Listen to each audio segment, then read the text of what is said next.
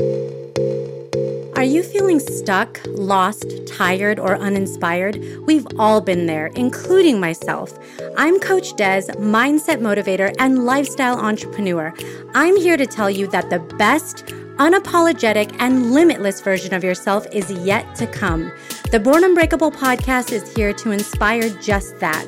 With motivating guests from all different walks of life and around the world, their stories will empower you to unlock abundance and your unbreakable spirit. Do you need accountability? Reach out to me for a free consultation of how I can support you in reaching your maximum potential. This episode is brought to you by Korma Date Coffee, the healthy alternative to coffee. This delicious date coffee has the health benefits of giving you natural energy, antioxidants, vitamins, minerals, and fiber. Best of all, Korma is caffeine-free, no jitters, no anxiety, and no afternoon crash. Go to kormacafe.com, that's KORMACAFE.com, and enter discount code Born Unbreakable at checkout to get 10% off your order. Welcome to the Born Unbreakable podcast. I'm your host, Coach Des, and forgive me for being a little frazzled. I have to be super honest with you, okay? There's a couple of things going on right now. I have an amazing guest who's been incredibly patient because I use this wonderful platform that works remarkably, apparently 99.9% of the time, because we spent, that's right, 1%. That's what we're talking about today is this 1%, because we're going to talk about getting over fear and all this kind of fun stuff. But we spent like 20 minutes trying to figure that out. So then I had to switch platforms and then I had to figure out how to record. So needless to say, we're talking about fear today. And if you're fearful of technology, my advice for you is to just continue to persevere through it, push all the buttons, and just, do what you got to do to make it work. And hey, sometimes you come out on the other end because here we are and it's working. We change platforms. We start over. You just start over and you do what you have to do. But you know what? We're learning every day. Even people like Lisa Beth and I learn in this space. But with all of that being said, my guest today is Lisa Beth Thomas. She's a speaker. She's a producer. She is really so many things. And she has become this expert on fear and anxiety because she's been speaking on it for about 7+ years now at this point. So we're going to dig into that.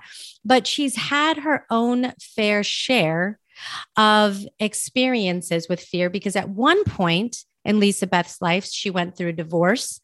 And following that, you lost a home and a business. And then shortly after that, you lost your mom. And in that time, you had to face a lot of your fears. But in doing so, in going through that process, you were able to turn those tragedies into triumph.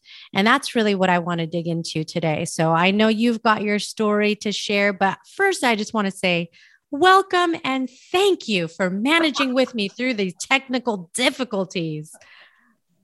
We became like this. During I know it. Oh, fighting the good fight this morning. Oh my goodness. But Lisa Beth, why don't you start with your story? Take me back to, when you had these moments of fear and you were, going through this and you didn't maybe have the tools that you do today to work through some of that. What was that like? Well, and I learned the tools going through it. And sometimes that's, our journeys are always so amazing. And it's when we're at hopefully I'm not at the end of my journey, but when you come out of that fire, whatever it is, it's when you look back and you go, oh, those are the lessons I needed to learn. So yeah, as you said, well, to back up even that, we're down in Austin, Texas, and it's a beautiful day in Austin today, and had a 7-figure production company and advertising agency, and we're doing the red carpet junkets with celebrities and working for Miramax and doing a lot with Robert Rodriguez and award-winning. I mean, just everything. We were on top of the world. And my partner was also my husband. And early on, I knew something was wrong. Early on, I knew that he was not the right person for me. But out of my fear, but not knowing it at the time, it was really my insecurities. I didn't want another divorce. I had been divorced. I didn't want to break up the blended family. We had clients, we had employees, we had all this stuff. So I stayed out of fear. And he was very emotionally abusive, not just to me, but to everybody around us. And I would placate that and stayed in it as long as I possibly could. And then finally one day I was like, I just can't do this anymore. The emotional abuse was horrible and the undermining was horrible. So I finally drew the line in the sand, and I literally, Coach Des, woke up one day and went, I could be a waitress. I could go to work at HEB, which is the grocery stores here in Texas. I realized that I did have options, right? I actually listened to a couple of your podcasts, and the one the other day of the financial coach that really had spiraled down and thought about taking her life. I'd never gotten to that point, but I thought about going to Mexico and selling tacos on the beach. I mean, I was like, I'm out. But so when I finally pulled the trigger on getting the divorce, during the divorce, a lot came out, and he was the operations side of our business. And not only did he not file 1 year of our personal taxes, he didn't file 3 years of our personal taxes.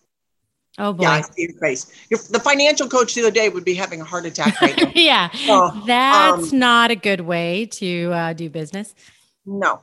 And luckily it wasn't it was our personal. And his theory was he disagreed and just didn't, and he was an ex-banker. So it's not like he didn't know. He was rebelling against the system. He was rebelling against the system.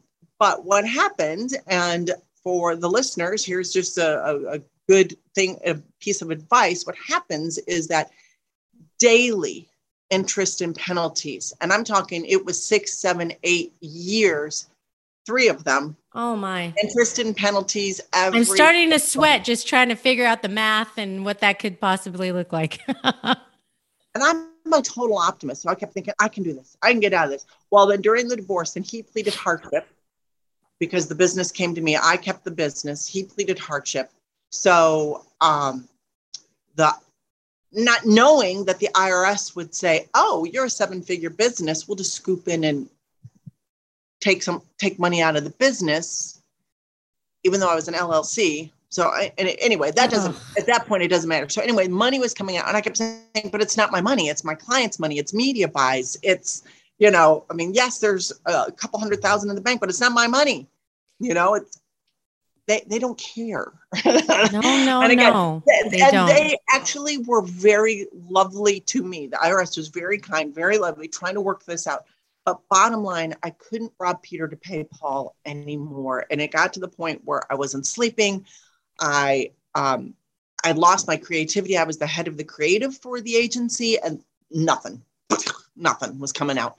I was just holding it together, and I'm not the numbers and I'm not the operations side. So trying to hold it all together was really, really hard.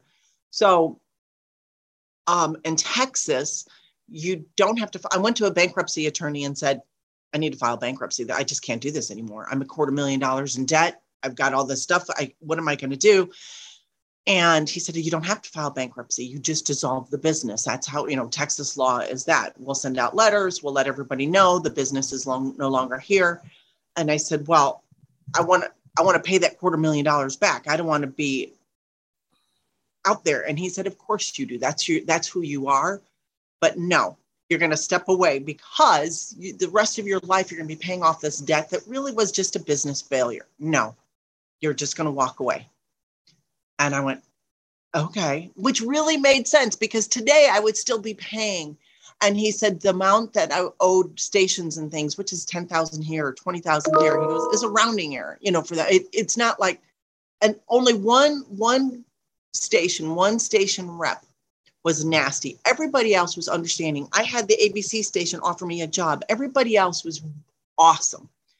This one rep went to one of my clients and was complaining about that I didn't pay my bill and I was closing the business. And it was Greg Berger, Precision Camera and Video. He said, she's lost everything. He said, it's not like she's taking the money and going on a whirlwind vacation. She's lost everything. Because at this point, I had to sell my house to pay off the $90,000 lien on the house. Plus my business is gone. And this is now May is when I started dissolving the business. My mom died July 17th, and then closing of my house was August 9th. So all this happened in a 4-month period. And so that's where he was like, give her a freaking break, my God. So again, when I knew I was selling the house to pay off the note, and it was a total about $120,000 altogether. And again, my ex pleaded hardship. So he paid $50 a month and I got everything else. And then when my mom died, I was like, are you kidding? Now she had Alzheimer's and we were hoping it would go peacefully. But still, it was like, I did 20 years of depression and stress all in a 3-month period. And people now ask, was I depressed? And I said, well, I'm not a depressed person. I'd never been depressed. I didn't know what that looked like. And I said, I don't think so.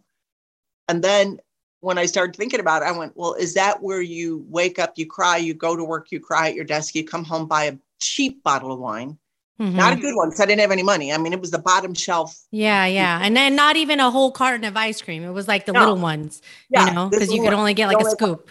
Yeah, you can only get a scoop and it has to last a week. And then I would drink that in bed and wake up the next morning and go again. I went, well, yeah, I guess I was.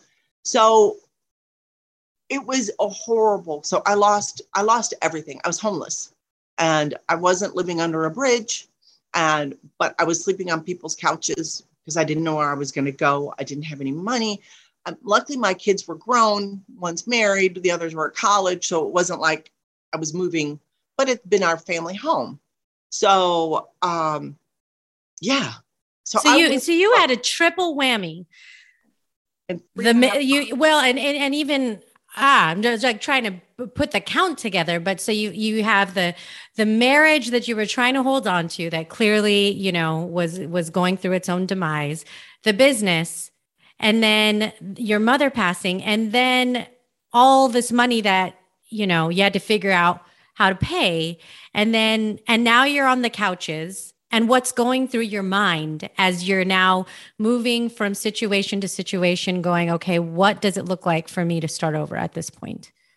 Well, what was going through my mind at the time, and I'm a little embarrassed to say, but I'm going to say, because I know other listeners have probably experienced this, that I was literally like, you son of a, I know of other people that have had hardships and they've gotten through it and there's been a miracle, because I prayed for a miracle every day. And I was like, come on. And then I got mad at myself because I was like, why am I not like the Sunday school Bible story Job? Have faith throughout all of this and have trust. I was like, what is wrong with me? And then I'd never actually read Job. I've read the New Testament, but I only knew the Sunday school version of Job. So I opened the Bible to Job and I went, oh, he was really pissed at God. Okay. All right. It wasn't like he was like, thank you, God, that you took everything. He was mad. Yep. And so that gave me permission that that's okay, that I'm a human being. And God knows it. I'm a human being and I'm dealing with human crap right now. And yes, I have every right to be pissed off. So I gave myself a mourning period, Des, and I think that was really important because I had, again, amazing friends and family. Now, most people didn't know what was going on in my world. My inner circle, my kids, my sister, my brothers, and then a few good friends really didn't know how bad it was because my identity was so tied to my business that I thought, when I lose this, when I'm not at the red carpet, when I'm not at this, no one's going to like me anymore. Then who am I? Who am I? And how many of us do that? How many of us have lived and that is just intertwined in who we are? Well, part of it, and let's be honest with ourselves, how much time do we spend on our careers versus doing anything else, especially at the peak, right? When you're talking about whatever, pick your number, 21 to whenever you decide that you're going to do something else or retire. I mean, it's years that you're doing this. So it's developing it. yeah, it's not a surprise that you become entangled as that being a large, if not a majority of the identity that you've built for yourself. So doing anything different probably feels foreign. Think about every networking event you go to. Hi, nice to meet you. What do you do? Immediately, that's what we go to. It's like autopilot. Then I was like, nothing. I don't do anything because I can't do anything. So I couldn't. Well, I'll get to that. So anyway, so I was living on couches. Again, only my inner circle knew exactly, but again, not totally what was going on because I was afraid. I was really fearful of what people would think. And like, who was the first person that you told the real deep truth to, that you were like, listen, this is really what's going on? Like, do you remember who that was? Probably my sister. But the first time I went public, you know what? The first time is when I had to write, the lawyer said he was going to send a certified letter to all the stations, letting them know. And so we've been media buying in Austin and internationally at that point, 15, 16, 17 years. And so he was going to write a letter. And I went, I can't do that. I've been working with these people since the late 90s, or 2000s. I can't just let this go. So I had to sit down and I drafted an email to every rep, every station general manager, everybody that I'd known, and explain the situation because I wanted to come from me, not that I was just screwing them and leaving. So that was the first time I came out, and that was so hard to tell. And that's when I was getting amazing love letters back of respect and kindness, and it's okay. But I also founded Texas Women in Business 11 years ago. We're coming on 12 years. And I was the founding president. And I was on stage, and I don't know why I wasn't president at the time during this time period. I was on stage going to introduce somebody, I don't remember. But everybody looked up to me. I was the founding president. I had this ad agency. I worked with Robert Rodriguez. I knew Matthew McConaughey. All these things. And I went to do what I was going to do. And I went, I have to tell you all what's going on in my life. And I just started crying, and I verbally vomited everything that had happened, transpired over, this was probably at Christmas time, and there's 200 women in the room. And I just verbally vomited everything and said, I have to be honest. I have to tell you what's going on. I'm a fraud standing up here that you think you've got me on, thinking who I am. And this is what's happened. And Des, I can't tell you how many women, when I got off the stage, were lined up and said, oh dear God, thank you for sharing. I'm so tired of pretending that everything's okay. I'm so tired of wearing this mask of everything's good, and I'm dying on the inside. Mm-hmm. And people started telling me their stories. And that's when I realized, and that's what you do for a living, is you get people to share their stories, because we all have a story. We all have something. And by sharing it, it gives others hope, and it gives others, okay, they got through it. Mm-hmm. I can do it too. And that's what people kept saying to me. If you can do it, I can do it. Yeah. And that, and your story is like, because here's the thing that happens. This is what I think, or at least what I experience. If this is kind of a daily process, right? We have all of these little mountains that we face every day that we need to climb somehow. Maybe it's a speech that we have to give. Maybe that's the little mountain, figuring out how to make that perfect, how to make it impactful. Maybe it's something with your kids, and you're figuring out how to get through this argument that you've been having, and how do you get to the other side of it? It doesn't have to be the big things. A lot of times, my show is about sharing those big things, because that's, it helps people to understand if somebody can get through like what you're talking about. But we've got little things too that feel like big things, because when we're in it, that's the only thing that we see, whether it's work related or it's personal related. And a lot of times we want to push through it because like you said, we don't want people to know about all that.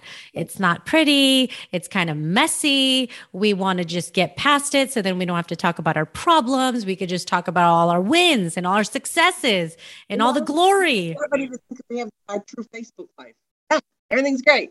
Yeah. Right. It's so funny because I've been like, I feel like I've been on like a social media cleanse. Like it's challenging as a business person and as a podcaster because I have to use that to share information. I need it, but then I also don't want to consume it too much. So it is kind of this delicate dance that you do, because then you find yourself kind of, you could get in a rabbit hole of despair, because there's good things, there's bad things, there's crazy things. And then it is the highlight reel, and that probably isn't the place that people are trying to share their deepest, darkest things with many who are probably acquaintances more than like your best friends, and so it's incredible, all the things that you've gone through. But I want to talk about fear, because in that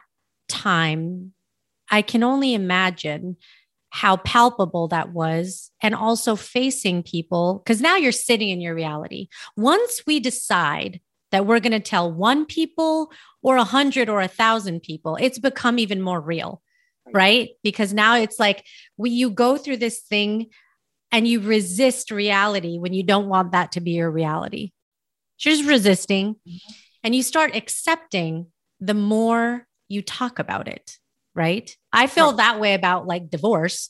It was like, I didn't want to talk. I waited so long to really, really talk about it, because it wasn't until I accepted all the things I was going through that I could then, be okay with whatever people felt about that, whether it was good or bad, And so what was it like for you what does it look like to face your fears of starting over? And, Well, and I like what you said about, when you share with one person or you share with 1,000 people. What I found, and this was my first step of healing. And I didn't go see a therapist, and I probably should have, but I didn't. When I realized, when I was looking to tell people my story because I wanted them to validate poor me. Mm-hmm. Oh my God, I can't believe that happened. I can't believe he did. Oh my God, you poor thing. And I think we can get caught in that spiral. I know we can, because then all of a sudden that story becomes our crutch. It can become our crutch. I can't because he or they or she or that. And that was my biggest lesson. I remember going, wait, what's my responsibility in this? It's so easy to say he did that. The blame game, right? The blame game. It's so easy because we become Teflon. It's not mine. And that's how we get stuck. We get stuck in that story. We get stuck in that, and that story doesn't move us forward. The story keeps us stuck. So it's not using the story as a crutch to not move forward, but using a crutch to limp forward and get going. So when I went, what's my responsibility? What did I do, or what didn't I do? And the biggest thing that showed up for me is I am the queen of avoidance. Oh, I was the queen. Let me back up. I was the queen of avoidance. I knew I should divorce him. I knew that when things were going on, I would just avoid because I didn't want to deal with it. And I would sweep it under the rug. And I laughed because I said to a friend of mine, I just tripped over all the stuff I swept under the rug because I just, it's a big old lump hanging like on under there. It's like a dog. Well, and here's the other thing that is amazing that we do, because I commiserate with you and will say too that it's something that I've worked on, right? But it still creeps its way in as far as being a trigger. Like you just recognize it better. Hold on, right. I'm avoiding. Let me face this and stop trying to hide from it. Is that we realize that there are many moments in our lives that we do things for way longer than we should. whether it's a relationship that probably should have ended 2 years ago, or some kind of job or thing that you were doing related to your work, and you just weren't excited about it anymore. Doesn't mean you have to quit that, but there was probably something you needed to do differently to reinvigorate that. But, there's so many times when we're like, yeah, status quo is, it's too hard to change it. So I'll just leave it what it is. I don't want to deal with it right now. Or what could happen? And that's that fear. And that's when I started really looking at what am I afraid of? And why was I so afraid? Why was I so afraid to get the divorce? Why was I so afraid to walk out of that relationship? Why? And that's when I started looking at it, and I started looking at my fears. And one of them was truly a lot of insecurity on my part. And I discovered, and I love that, your show is called Born Unbreakable, but we are only born with two fears. We're born with two fears, and that's it. The fear of loud noises and the fear of falling. Everything else we've learned. Wow.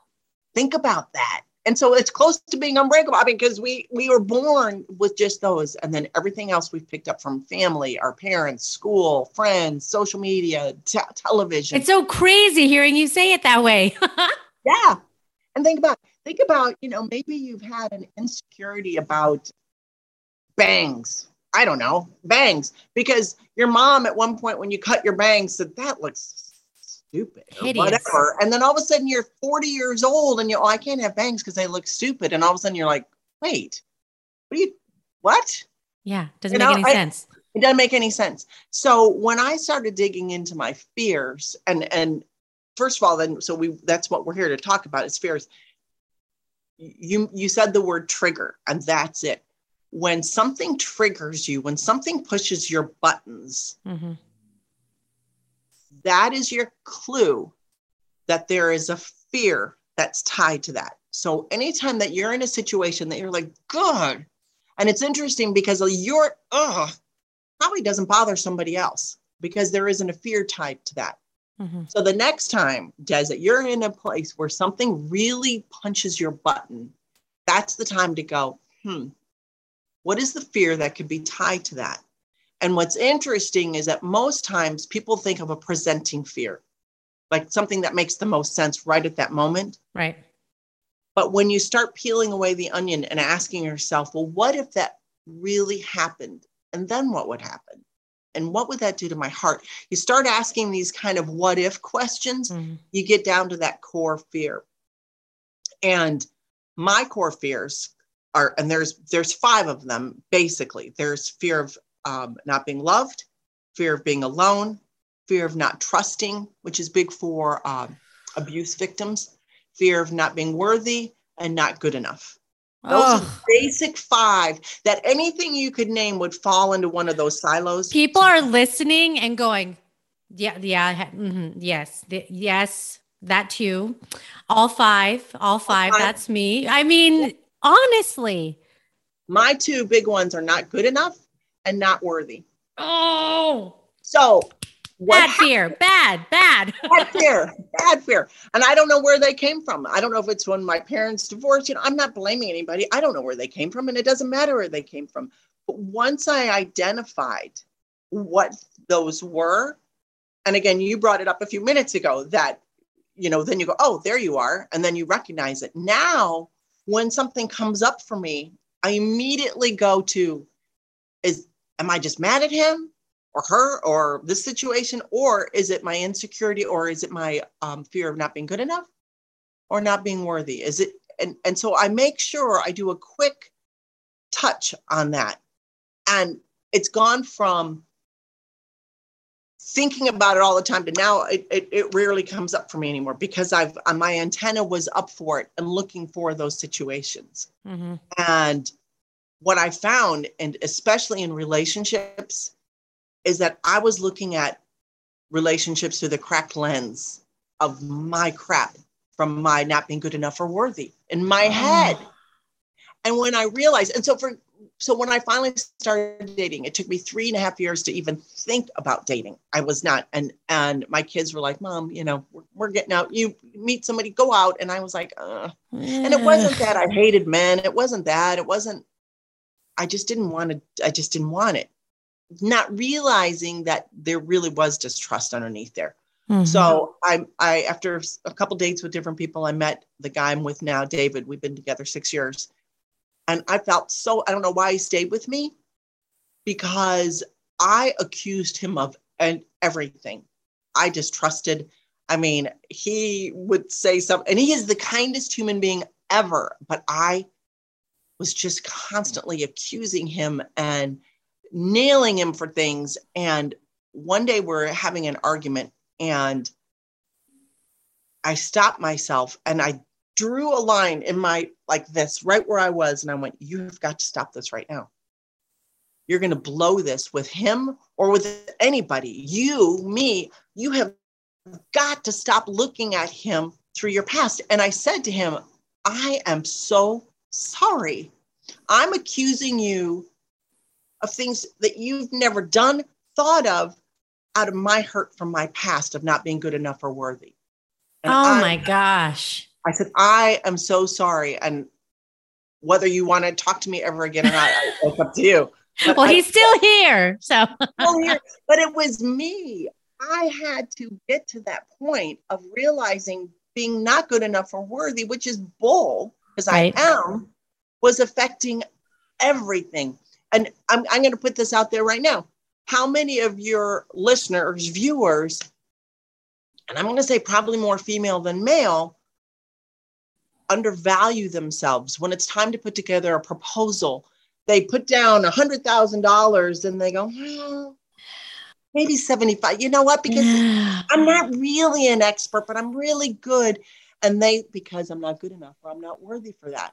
Right. All the time. Bull. And it's bull, because you are the expert at what you do, because nobody has been in your shoes. Why do we do that? Stop that. Good enough. Yeah. Oh, it's so frustrating. It's just so frustrating. It's so frustrating. But that's the thing. It's when you face it. It's when you go, wait, there you are. Of course I'm good enough. Of course I am an expert. I lived this. I wrote this program. I have gone from beating myself up mentally. Mm-hmm. You're an idiot. I can't believe you did that. Why did you stay? Blah, blah, blah. That was my constant to Des. I don't even remember the last time I mentally or verbally beat myself up. I don't remember the last time I called myself an idiot or I said, well, that was stupid. I don't remember. Mm-hmm. That's how long it's been, because I finally faced my fears. And then again, when they come up, and that's the beauty, when something comes up, when something pushes your button. Mm-hmm. And I know I don't know how much time we have, but can I give you a great example of walking through these steps? Yes, I would love that. So the woman who cuts my hair, she was putting foil on my hair. She was highlighting my hair, and she got a text and she slammed her phone down and went, ugh. And I said, what's wrong? And she said, I hate that client. She said she always changes her appointment and asks me to do it on my time in the evenings or on the weekends. And I said, well, tell her no. And she goes, well, I can't tell her no. And I need to do it. And so I went into, so that was her trap, right? That trigger that punched her button. So I knew there was something, there was a fear underneath there. So I said, well, what would happen if you fired her? What would happen if you said no? And she said, oh, I said, what are you afraid of? She said, oh, I need the money. So that's her presenting fear. That's a good fear. Yeah. I need the money, right? Okay. We all could say that. But I knew that wasn't it. So I said, well, what would happen if you didn't have the money? And she said, oh, my kids have camp coming up and they wouldn't be able to go to camp because that's going to be the tuition and I need to have that. And I said, well, what would happen if they didn't go to camp? She said, well, they'd be at the house and they would be mad at me and it would be a horrible summer. And I said, well, what would that do to your heart? She said, I would feel horrible. And I said, well, where would that leave you? She was feeling like a terrible mom. Well, what would happen if you were a terrible mom? She goes, well, then I feel like I let my kids down and I promised my husband I would take care of camp and I let my husband down. I said, okay. where would that leave you? And she said, alone. And I said, what would that do to your heart? And she was, well, what if, because I let them down, they didn't love me anymore? And she stopped right there and went, oh my God, I'm keeping horrible clients I don't like because I'm afraid of letting my family down and them not loving me. She went through it that fast. Oh my gosh. So I went and processed. She came back and said, I fired that client. And I went, oh, well, I didn't mean like me. Okay. And she said, but between firing her and saying, no, I'm not going to do it on the weekend. Thank you. You may want to find somebody else. Another woman called who'd been wanting to get into me and said, was very accommodating to my schedule, was going to do double of what that other woman was. So it opened up that opportunity for more to come in. So she was holding on so tight to this, keeping it. But once she let go of it, more came in. But she went from, I need the money, to my family may not love me, which is really, love is one of the big fears. Wow. And that changed everything for her. So it's going down those questions when you get in that. What would happen if it really happened? Where would that leave me? And what would that do to my heart? You just keep healing that same over and over and over again down to you get to that peeling down the layers of that onion, because we do it all the time. So many situations come up, and they're common situations. Relationship, perfect example, like the one that you just gave of, all the signs are there. This isn't healthy. This isn't working. Well, I've tried, 50 different things, and, you're holding on. And then you get down to being alone. Yeah. I'd rather be with this person who I know isn't the right partner for me, but I'd rather have that than be alone. I mean, there's these things. And then when you say it out loud, then you're like, that's crazy. That's crazy talk. That's crazy talk. And I'm valuable and I'm a loving, kind human being. Why would I put up with this? This isn't, Why? And there's a difference between, and I share this a lot when I facilitate programs, there's a difference between being alone and being lonely. Big time. Give me a good bottle of Cabernet and a book, and I'm a happy girl giving me an hour by myself. I'm good. That's being alone. I love it. Right? But being lonely is because I've pushed everybody away, or my heart has been hurt that I don't want anybody else to get close to me. Right. Or I'm in a relationship that I'm lonely because I'm putting up with bull because I'm not worthy or I'm not good enough. Well, and then there's the things because of our past, which is so much of where it comes from, these fears, something that was less than ideal occurred, and we are afraid that thing is going to happen again. Yeah. I got my heart broken. Well, I'm just not going to be with anybody because I'm not doing that again. Like I worked in this environment, and it was so bad. I don't think I can go for another job. I probably should just change careers. I mean, there's these things that we say, and it's like, wait a minute. Hold on. Wait a minute. You have to get down to the specifics and really address it. So then you don't continue to just battle the same thing over and over again. And then all of a sudden, because you didn't solve it, now you're just carrying it around with you to every situation. And it's still left, Yeah. Well, there. And that's the thing. The moment that I realized not being good enough or not being worthy went with me everywhere. I was thinking that was for me personally in my relationship. And then one day I went, oh, wait, I take that to work with me. I take that. And when I'm in negotiations with clients and maybe I back down because, maybe I'm not good enough. Maybe I'm not worthy of getting this. And then I went, whoa, wait a minute. And then it dawned on me how that was affecting everywhere. So now, like I said, the minute it comes up, the first thing to do is face it and go, okay, there you are. I recognize you. And facing that fear is so important. And then like giving it a name. Okay, you are the fear of, okay, I am worthy. I am this, I am lovable. I am trusting, or I want to get there. I want to trust again. Because we have to believe first. Right. If we expect anybody to be on that ride with us, right? If you emanate a persona of unworthiness or anything else, then that is the vibration. You know, we are all energy. We're energy and vibrations. And the way that you walk into a room can change the energy and the vibration, you know, and there's a big difference between being uncertain and unsure than being confident and joyful. I mean, it's you could see it just in facial expressions and your gesture and your tone of voice and your posture. I mean, so it's all relative, but awareness seems to be the place that we have to get to in order to make the progress. And we all have done that. We've walked into a room and you can look and scan the people and go, no, no, no, yes, no, no, because their energy, that negativity, that whatever it is. And the same thing that they're doing to us, they're looking at us. Are we light? Are we joy? Are we confident? Or are we carrying around some baggage that they're like, I don't want that juju. None of that. Yeah. You know, I mean, even eye contact. How you make eye contact, how you smile. I guess the mask thing makes that hard to see sometimes. But you know, but it's work, right? It's not overnight. So what would you tell someone who maybe is in that situation right now? Maybe there's something going on in their personal life. Maybe there's something going on in their career, you know, in a relationship, or maybe in a decision that they're just fearful of making because they're kind of going through all kinds of noise in their head. What would you say to them? Two things. One, listen to what you're saying. Listen to your self-talk. It does crack me up that I don't know how many times I'd stay awake worrying about a situation and the what ifs, and I would go down to all the what ifs on the world, and then the situation didn't happen. Right? We've all done that where we've gone, oh my God, what? Blah, blah, blah. So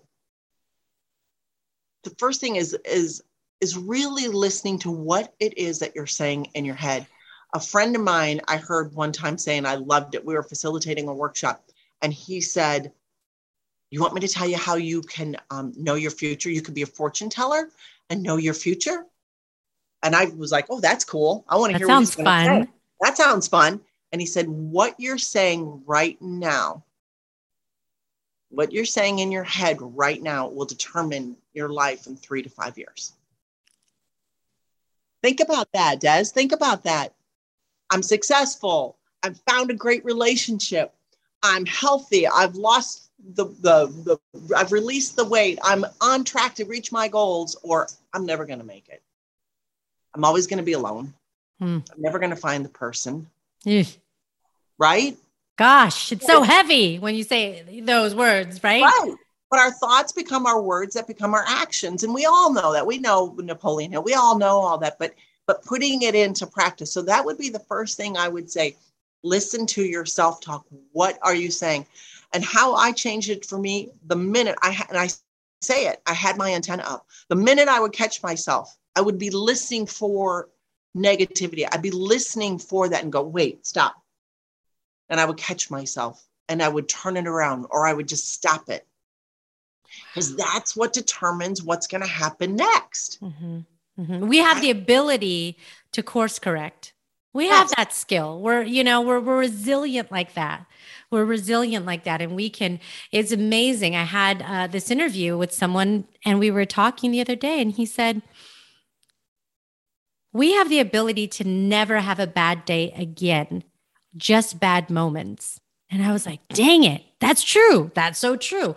We can't control sometimes the disruptions, that happen, but we can say, okay, this is frustrating. Like we just had it, however long ago, over 30 minutes ago, with the technology. I was like,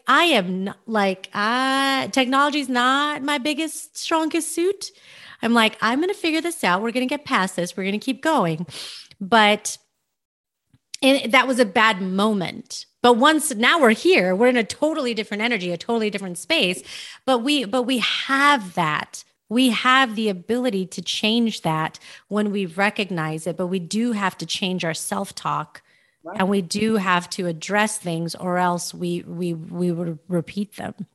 Well, and we can't control anybody else. That's the biggest Oh, lesson I learned. We cannot control anybody else. The only person we can control is ourselves. So I cannot control what you're feeling or saying or anything, but I can control how I take it in or how I respond to that or how I don't respond to that. mm-hmm. And because, one of the fears sometimes I still have, which, I work on too, is the fear of what somebody's response is going to be. And you play it over and over and Yes. over. I'm And like, then when they don't say what you thought you had planned, you're like, wait, that wasn't in my script. Hold on. yeah, hold on. Wait a minute. Because we do that. Like, because I'm an empath, because I am a non-confrontational person. If I have something to say that I think could possibly, create an argument or a disagreement or something like that, it gives me like I want to break out in hives or something, because I'm like, oh, okay, wait. And then if I say that, then they could say this. And then if they say that, oh my gosh, then we could go down that track. And I mean, it's like craziness. But then you have to tell yourself, okay, well, what are you responsible for? If the truth and your feelings and your honesty is what you're responsible for, it doesn't matter what somebody's reaction is going to be. You hope it's something positive for your own sake, but you're not responsible for that. Therefore, you can only take care of your end of the deal, right? For the longest time with David, I wouldn't share my opinion or my thoughts because, again, I'm like, okay, that's just going to piss him off, or that's going to do, again, that was in that early stages. And I remember one time saying, if I don't share, who will it hurt if I don't share what's on my heart? And I went, me. It'll hurt me. So I was like, so I'm going to share what's on my heart. And if he disagrees with it and it doesn't work for him, then he's not my person. Mm-hmm. Okay. So let me share what's on my heart, because that's all I've got is me. Yeah. And we've got to prioritize ourselves. Yes. And sometimes we don't do that. We put ourselves in a second or third or fourth, whatever position, because we want to accommodate, appease, please, satisfy everyone else. You don't want to let people down. I don't want to let my husband down, my kids down, my friends down, my colleagues down. But how does it feel to let yourself down? What about that? Right. But with that right there, the people pleasing, I want to make sure everybody's good. That's the presenting fear. You break that down. I know right now you could say at the bottom of that is being loved, not good enough or worthy, or being alone. It could depend on where you are. So I want to make sure everybody else is good, so they'll love me. I want to make sure everybody else is good because I want them to like me. Right. Then I'm going to end up here alone, unloved. I mean, and they can stack, right? Because they're not necessarily just a unilateral thing. Right. They could be intertwined, intermingled. And all of a sudden you've got, like you said, you had those two fears of unworthiness or not being enough. I mean, sometimes it's fears that is just a ball of multiple things. And it feels like it's even harder, to tackle that. And then two more points I want to make before we go was one of the things I recommend is that when you get triggered, when that thing that punches you in the gut, and you're like, oh, that's driving me crazy, rather than react, respond. So it takes our brain 3 to 5 seconds to process something. And so I always say, think of something to break that connection. So let's say you are just pissed off. Something's happened and you're pissed off. It will take you 3 to 5 seconds to break that connection, because when you react, you're going to say or do something you probably will regret. But so you want to respond. You want to think through. So with 3 to 5 seconds, whether that is literally like our mom used to say, count to 10, or you take a minute and look outside, or you pick up your phone and you look at the pictures of your kids, you do something to break that trigger connection so you don't react. So what I do is when something triggers me, I go, okay, and I count to 5. But in my brain, I'm going, is it unworthy? Is it a fear? Is it not good enough? What is it? And I just literally do that. And then I know to respond and not say something or do something that probably could be very detrimental. I love it. I love it. And I love it because it's quick, right? It's 3 to It 5 seconds. takes a few seconds for us One to small step. be intentional so we can call it out and address it differently. Address it differently. Saying, you son of a... You bleep, bleep, bleep, all these crazy, terrible Right. words that we say. Hey, you know what? I need a minute. I need to think about this, whatever it is. And then the other point I want to make before we go is that somebody said to me not long ago, so I always hear about overcoming fear. Why are you saying outwit it? Ooh, and I'd never been asked that question. That's good. And I said, because I think it takes a really long time to overcome it, or maybe you never do. I don't know, because it's so in our cellular memory.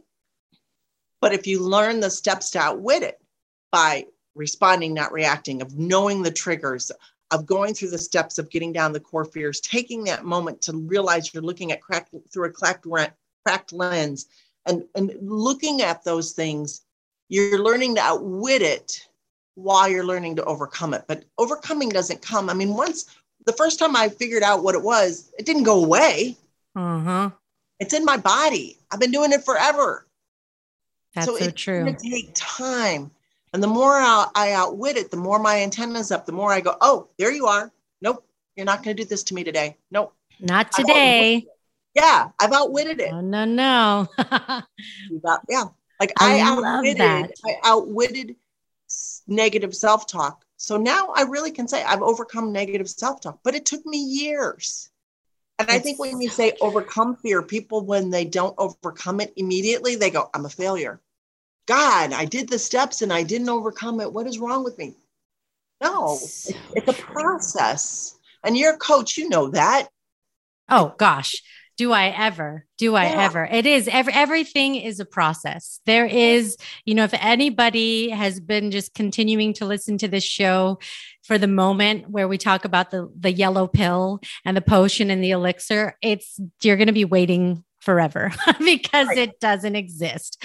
And so this is about accepting who we are, loving who we are, and learning the tools, the techniques to take us, to where we need to be. So I do want to, in these last couple of minutes, I know we got started late, but maybe we can do this kind of like a lightning round I have a few questions just for folks to get to know you a little better. Okay. So because we are celebrating, 2022, going into this new year and everything, I have the question of what would be your word for the year? If you had to think of this word that inspires you, uplifts you, when you wake up, you're like, this is my word of intention. Like, what would that word be? I've been thinking about that word. I've been thinking about it because I have a friend that does that. And her word for next year is shalom, which is peace and nothing unbroken, which I love that. Fabulous. I know it is a fabulous word. Her word last year or this year, 2021, was unfolding. And for some reason, that word just keeps coming up for me. And I don't really want that word, but I think it's unfolding, letting all of this unfold. But I haven't decided if that's my word, but that's what's coming to you. Yeah. Yeah. Instead of trying to control, let it unfold and see where all these pieces are coming together. So I love that. For the moment, it's unfold. Yeah. You know what word I kind of think of? And I don't know if it's maybe just like a different spin on it, is like surrender. It's kind of like, okay. Because there's a part of this is like, I don't know. I kind of like talking through this stuff with people because like words just come to you as they're talking. So I don't know. That's another maybe consideration, right? Because it's like things are unfolding. You're allowing things to happen, seeing where things fall. But I like it. That's awesome. Okay. What is one bucket list item that you have? You go to Nova Scotia. Ooh. Yeah. And I've always wanted to go and I never go. And I keep saying I'm going to. I read Nora Roberts' book years ago, a trilogy on these three witches or whatever. I mean, I read it 20 years ago and it was set in Nova Scotia. And so I've always wanted to go to Nova Scotia, see the whales and see the quaint little town. I love it. I love it. So I think I know the answer to this next one, but I'm going to ask you anyways. What's a self-limiting belief that you've had that you've gotten past? Oh, a self-limiting belief.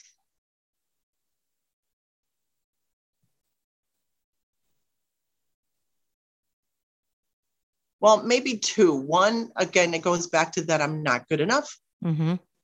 The other is that my life is very much like my mom's, pattern after my mom. Mm. So as I do things, I go, oh God, that's just like mom. That's just like mom. And I love my mom, and she's no longer with us. I love my mom, but I don't want my ending to be like my mom's ending. So it's up to me. My pattern is not my mom's. Mm-hmm. It's mine. Mm-hmm. Does that make sense? It totally makes sense. I feel like there's so many people going, yeah, I work through that every day, right? Because we do that with our parents and things like that. Okay. What is one of your superpowers? Oh, I have, well, we haven't done it on here, but I have a really good sense of humor, and I can connect very easily with people. Like I can walk into a room and immediately connect, get people laughing, have fun. I'm great at that. I'm great at instantaneous rapport. That's one of my superpowers. Oh, yeah. And reading a room. I can walk into a room, and I don't know if that's an empath thing. I don't know what that is, but I can walk into a room and read the energy, or I can change the energy of a room before I even walk into it. If we're going to have a Texas Women in Business meeting, I would always picture the room and just send this positive excitement and energy into the room before I even walked in, and just feel the shift in the air. That's beautiful. Yeah. And I think there's some interconnectedness in that, right? Like being a connector and being able to read energy, it serves your ability to connect people even better, through that. So I could see those two things going hand in hand. Okay. If you had to give one last piece of advice, what would you say to my listeners? Give yourself grace.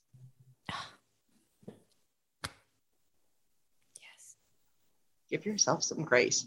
We're harder on ourselves. We say things to ourselves that we would never say to a best friend, to a child, to somebody we'd meet, a stranger.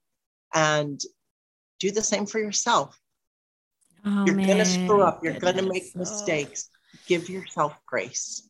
Yeah. I need to wear a t-shirt just right there. Have that. It's beautiful. Oh, that's so good. Oh, this has been so good, Lisa Beth. Here I was having fear and anxiety because I was like, is this happening? Push every button, do all the things. So the most important thing now that I have to ask you as we end this interview is, where can we find you? Where can we follow you? Where can we connect with you if somebody wanted to do that? Easily. I'm on social media. It is just Lisa Beth Thomas, and it's Lisabeth. It's one word. But I have my website is lisabeththomas.com. So that's very easy. So you can get me through emails there. And then Outwitting Fear, the course Outwitting Fear is literally at outwittingfear.com, or there's a link on lisabeththomas.com. And I put down there it's either 10% or $10 discount for the course. It takes about an hour if somebody wants to do it. If they want to go through this process, identifying a trap, identifying the trigger, and going through the process. And the nice thing is the course, it takes about an hour, but it's awesome because once it's downloaded, you can do it over and over again. You can keep changing the trap. You can keep changing it. So it's not like once it's done, you can go back and go, oh, wait, what is that? Why did that bother me? You can go back in. So amazing. Yeah. It's awesome. That is a gift. And I mean, again, this is just so important because this is something that is ubiquitous. We all have fears. It's completely normal. It's a part of human nature.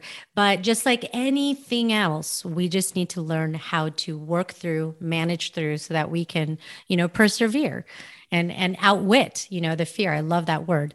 But this has been amazing. Thank you for being such a trooper with me this Well, morning. it's fun. It was like two girlfriends just having a I know. conversation. I'm like, Yeah. I can read your mouth. I think I know what you're saying. I just can't hear the words. Yeah, it was great. Little sign language. I Yes. know. I know. I'm like, I took that in college. I need to revive those skills. I need to revive my sign language skills. Oh, but this has been Thank fantastic. you. I'm Great so excited. conversation. Yes, to just continue to follow your journey and stay connected. It's been amazing. Well, Thank I've you so enjoyed the much. podcast. I've listened and I've enjoyed it. Once we Thank you. connected, I was like, oh, I got to hear what she's doing. So you keep doing what you're Yay. doing. Yeah. Thank you so much, Lisa Beth. You're amazing. Well, you are too. Thank you so much. And Merry Christmas. Here's to 2022. Yes, I know Yes. this is going to be in January when this comes Yes. out. So hopefully everybody's had an amazing kickoff to the new year. Yes, absolutely. Happy New Year, everybody. Happy Yes. New Year. Yes. Thank you. Oh my goodness. I am going to heed the advice of Lisa Beth that she gave at the end of my interview with her, which is to give ourselves grace. I'm going to do that today because things did not quite go the way I wanted them to. From the technical difficulties to a number of other things, which I won't get into because what we're here to reflect on is fear. That's what we spent some time talking about. And this is what I want for you. This is what I hope for you. This is what I wish for you. If you've learned this from today's episode, is that you will not let fear get in the way of your dreams, of the actions that you need to take, the decisions that you need to make to get you closer to where you want to be. Fear is this crazy thing that does that. And I love the simple questions that she talked through that help us get to the core of what those fears are, whether it is unworthiness, not feeling enough, not feeling loved, feeling alone, whatever it is. Let's together learn to face it, address it, and move forward from it. Not let it hold us back and not carry the baggage of past experiences forward that prevent us from the most amazing experiences that we can have, whether that's in a relationship or in a career decision or any of those things, even fun, even doing things that are fun. We throw ourselves all kinds of self-talk that talk us out of things that we can enjoy because we're just afraid. So, hope you got a lot out of today's episode, and I certainly appreciate Lisa Beth's story. So incredibly amazing, everything that she was able to work through and how she outwitted fear. I love that she uses outwit versus overcome. And yes, give yourself grace. Give yourself grace because we need to get good at doing that too. 2022, amazing. I'd love to know. I've been asking, what is your word? I love that. I want to hear it. I want to know it. It inspires me to hear what the word is that people are choosing for the year. I'll probably continue to bring that up throughout the month of January, and then I'll move on from it. But have an amazing day. Share this episode with somebody who needs to hear it. Subscribe to the podcast if you haven't done so already, so you can continue to get updates of the incredible interviews that I have on the show for you. Remember, you are your only limit. So take action, and I'll see you again next time on the next episode of the Born Unbreakable podcast.